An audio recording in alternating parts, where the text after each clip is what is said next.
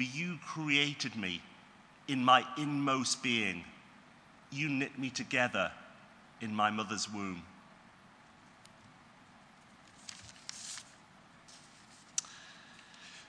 The New Testament reading is taken from Matthew chapter 28, verses 16 to 20, the Great Commission. Then the disciples went to Galilee, to the mountain where Jesus had told them to go.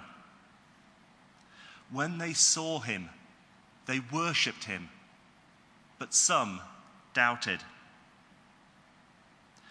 Then Jesus came to them and said, "All authority in heaven and on earth has been given to me.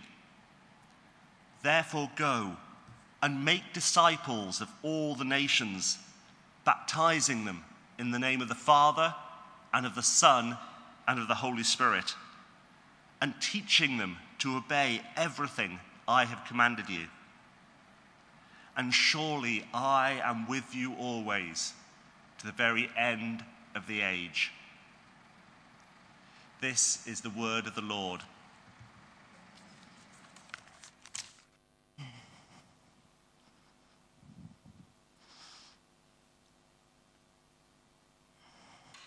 Good morning. Oh, I've got a croaky voice. Good morning. Sorry, good morning. Hello. My name is Lissy. It's a real honor and privilege to be here with you this morning, just to share a few words about these beautiful passages. Thank you, Colin, for reading them so heartfeltly, really gorgeous. And we've already been on the heights and in the depths and having faith and doubt and having great calls. We've been ranging through so many expressions already of life. And we are working our way through a series of Jesus's I will statements. And at the end there of Matthew chapter 28, we have that statement, I am always with you, even to the end of the age. So that's what we're going to just think a little bit about this morning. I am always with you. There's nowhere that we can go from God's presence, and there's nothing that can separate us from God's love. So, Lord, we just ask that the meditation of all of our hearts, the words of my mouth, would be pleasing and acceptable to you, our rock and our Redeemer. Amen. As I was growing up, my mom was a great one for reading us books, and I've brought one of our kind of classic books from our house, and I'm going to share a few pages of it with you this morning, so hopefully you can see me at home. This book is called The Runaway Bunny. Once there was a little bunny who wanted to run away. So he said to his mother, I'm going to run away. And his mother said, if you run away, I will run after you, for you're my little bunny. If you run after me, said the bunny, I will become a fish, and I'll swim away from you. His mother said, if you become a fish and swim away from me, I will become a fisherman, and I will fish for you. So the little bunny said, if you become a fisherman and fish for me, I will become a bird, and I'll fly away from you. If you become a bird and fly away from me, said his mother, I will become a tree that you come home to. If you become the tree that I come home to, said the little bunny, I will become a sailboat, and I'll sail away from you. If you become a sailboat and sail away from me, said his mother, I will be the wind, and I'll blow you to where I want you to go. Ah, shucks, said the little bunny. I might as well just stay here and be your little bunny. And so he did. Have a carrot, said his mother. Such a sweet, creative, childlike story, which I think must be based on these beautiful verses that we've just heard in Psalm 139. Where can I go from your presence or flee from your spirit? If I fly up to the heavens, if I go to the depths, you're there. If I rise on the wings of the dawn or settle on the far side of the sea, even there your hand will guide me. Your right hand will hold me fast. You see, we are literally incapable of swimming or sailing or flying or thinking or sulking or sinning our way out of God's presence, because we are God's little creatures. You knit me together in my mother's womb, the psalmist says. I was recently listening to a podcast by James Finley in the States, who is reflecting in a series of episodes on St. Teresa of Avila's The Interior Castle, that great mystic piece of writing.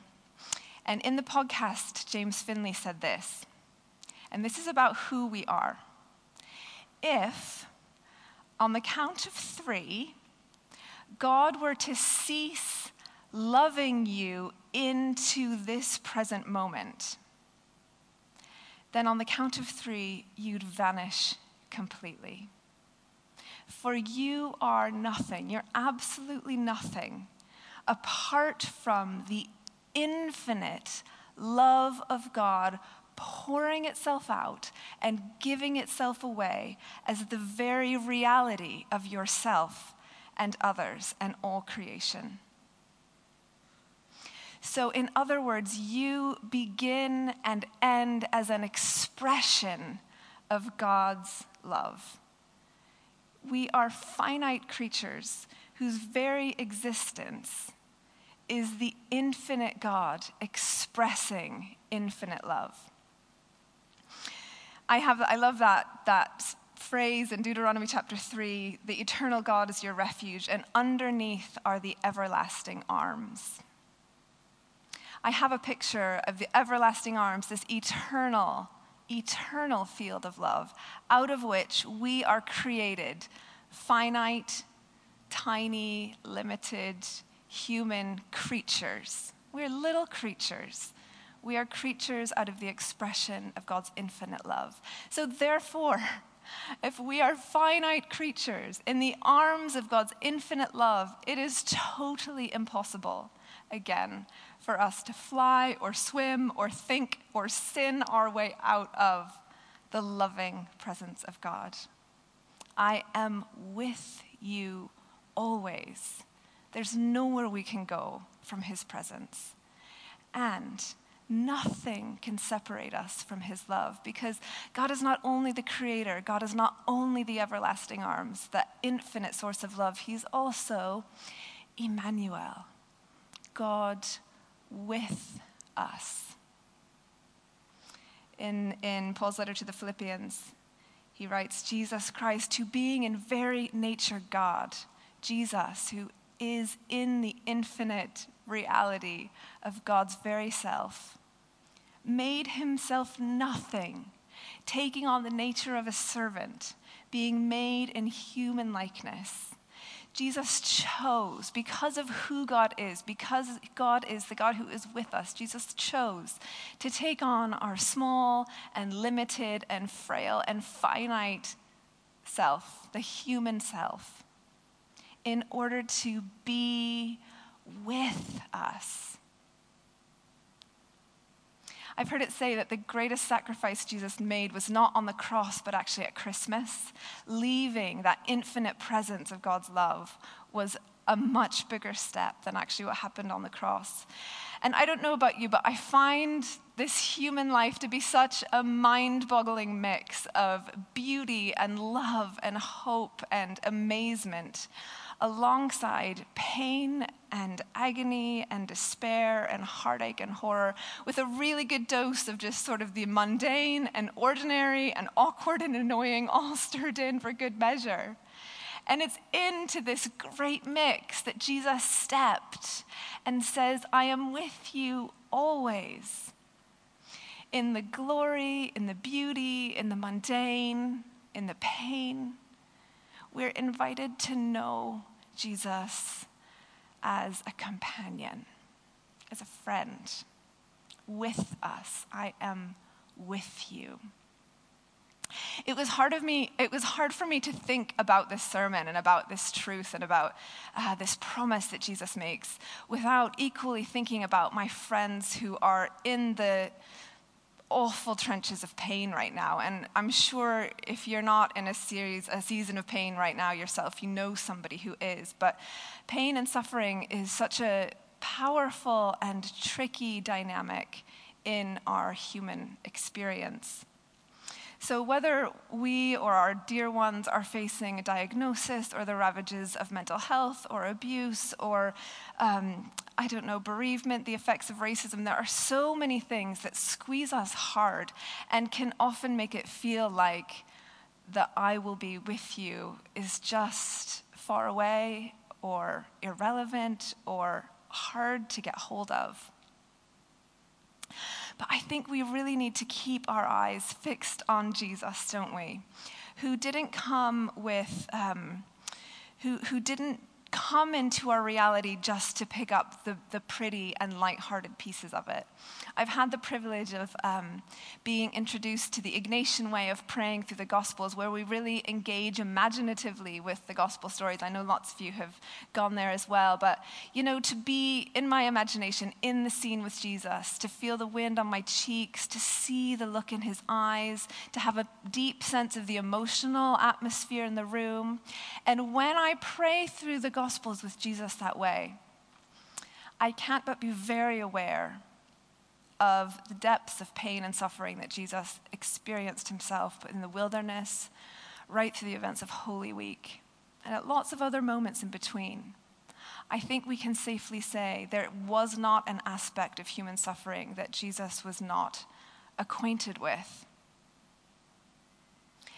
So there really is, as Paul writes to the Romans, nothing in all of creation that can separate us from God's love, no matter how awful or pressurized or shameful or horrible circumstances might become. None of those things are ever powerful enough to separate us from the love of Jesus.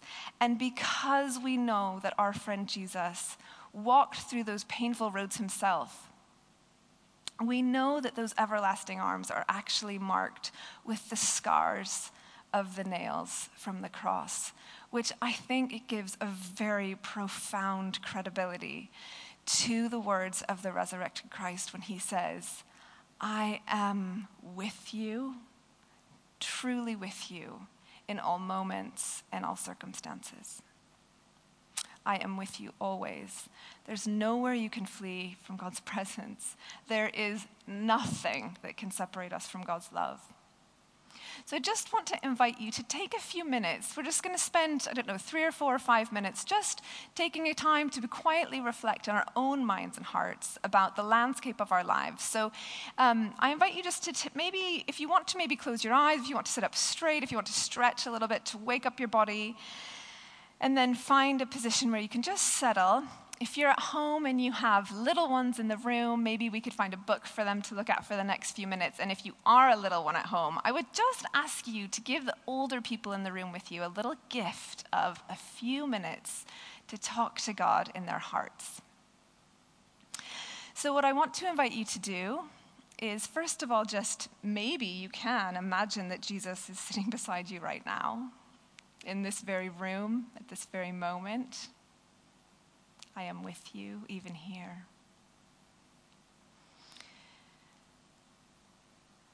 And I just want to invite you just to take a moment to do a little stock check of some of the dynamics in your exterior life right now. So what are some of the events and activities and roles that occupy your time through the week?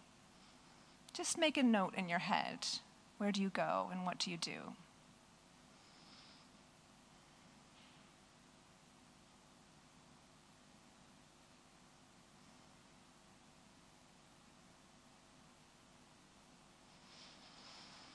And now I invite you to bring one of those activities or places to mind, and to see yourself in that role, in that part of your life, And now, if you can, to vividly bring a picture of Jesus there with you, alongside you, in that place and in that dynamic. And I just invite you to explore in your mind for a minute, what does it look like to have Jesus with you in that space?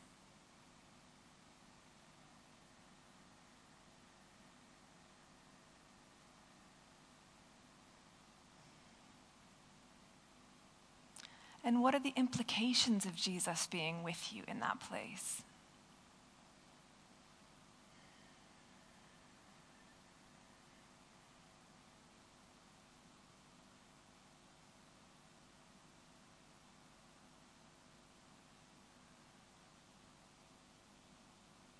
Now, if something rich is happening in your mind and heart as you think about that, do stay there. Otherwise, I want to now invite you just to take a little stock check of your interior life. So some of the thoughts, emotions, motivations, hopes, fears, reactions that are common to you, that come to you regularly, just note what your interior world is like these days.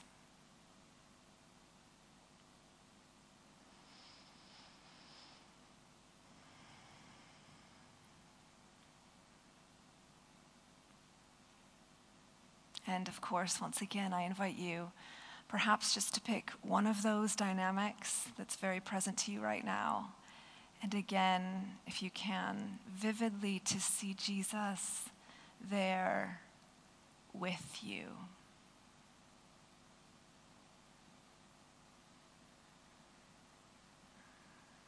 What does it look like for Jesus to be with you in that thought pattern or in that fear or in that hope?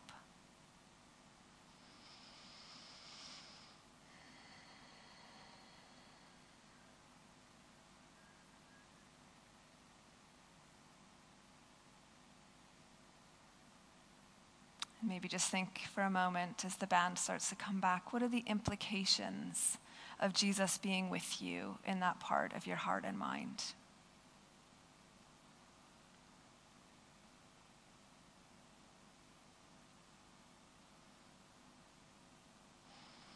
And now I just want to invite you just to take 1 minute in your mind to talk to Jesus as the friend and companion that he is. Just tell him what's been significant for you this morning. Perhaps as you've been worshiping, or perhaps just there's something on your mind generally. Just take a moment now to chat to him about that.